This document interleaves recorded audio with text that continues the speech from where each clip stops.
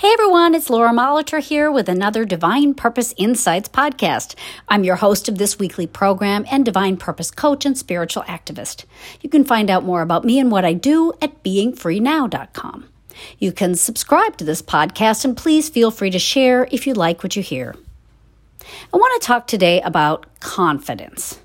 Some of us may just have been born with an innate sense of self-assurance and feel we can enter into life and all its challenges with relish and certainty. But there are others of us out here who struggle with a lack of confidence at times. We may have a real desire to do something, say something, share some gift, or try something different, but we feel we aren't up to the task. Or we might push ourselves to do something and at the same time continue to feel a certain sense of insecurity and a tentativeness about ourselves in that situation. I often find that I'm so busy analyzing my performance in life that I'm not even enjoying it. I'm observing how I am in situations and how everyone else is. And even at the times that I do feel a certain measure of confidence in that moment, there's a whole lot of second guessing after the fact. Maybe even a sense that my confidence came off as arrogance or that I should have kept quiet and still and humble. But humility isn't the opposite of confidence, actually. It's in humility, true humility, that we can discover that confidence. That isn't one we have to second guess. Because I find that if I begin to identify myself better as the expression of God's intention in the moment and let go of the personal ego and what everyone else might be thinking or feeling, I can really enjoy going forward with a fearless sense of assurance as well as joy. Gaining more confidence in our daily lives isn't about being personally strong-willed or forceful.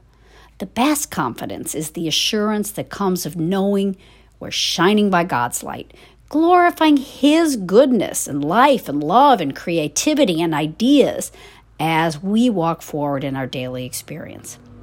Confidence can be gained as we trust God more, recognize that we can be secure because He made us to be simply wonderful and unique and necessary, and also acknowledge the fact that we're exactly where we need to be.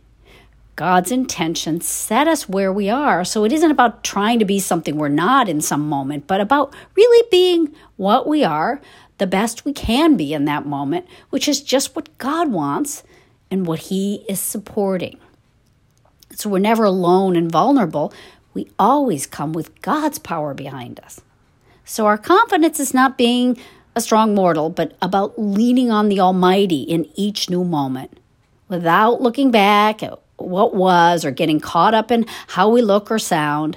The less we analyze self and the more we acknowledge God, the more confidence we can feel and the easier it'll be to try new things without being afraid of failure before we even begin. Spiritual leader and healer Mary Baker Eddy shares this assurance in a compilation of some of her writings at Pulpit and Press. She says, "Know that you possess sovereign power to think and act rightly, and that nothing can dispossess you of this heritage and trespass on love. If you maintain this position, who or what can cause you to sin or suffer? Our surety is in our confidence that we are indeed dwellers in truth and love, man's eternal mansion." End of quote. We are sure we're confident because we're not alone out in the wilderness. We're always with truth and love. And we have a heritage of God. We have the sovereign, full, and unquestionable power to be who we are, to act like God's representatives in small or larger ways, and to feel secure and also powerful in what we do. And I know I say this a lot, but I think it bears repeating that a willful sense of strength and bravery isn't nearly as fruitful or powerful as a willing surrender to the greatness of God. It's by His power that we're powerful. That doesn't diminish us or the part we play. It allows us to transcend a human sense of being the best or the brightest and instead to express God's more expansive intention, naturally, gracefully, and in a way that blesses us and all. True confidence isn't about being better than someone else and proving that somehow that we are through our actions. Confidence is about yielding to our own natural goodness and authority and being a part of God's own design, where everyone's unique specialness harmonizes with one another. No winners and losers, but a grand symphony where all participants are needed, heard, significant, and just right in this God-conceived moment. So let's all try to relax and trust God to be God, and ourselves to be the proof of His presence. We can gain a sense of authority in what we do as we realize God's authority. If a king sends a messenger with a decree to his people, that messenger comes with the king's authority behind it.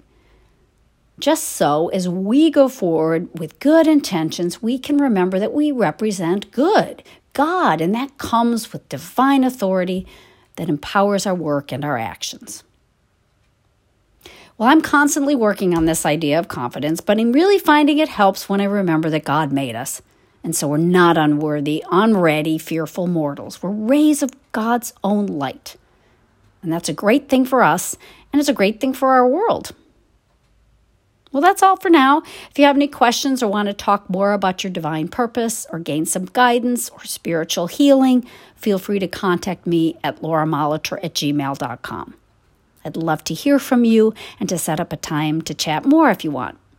Have a wonderful weekend. We'll see you next week.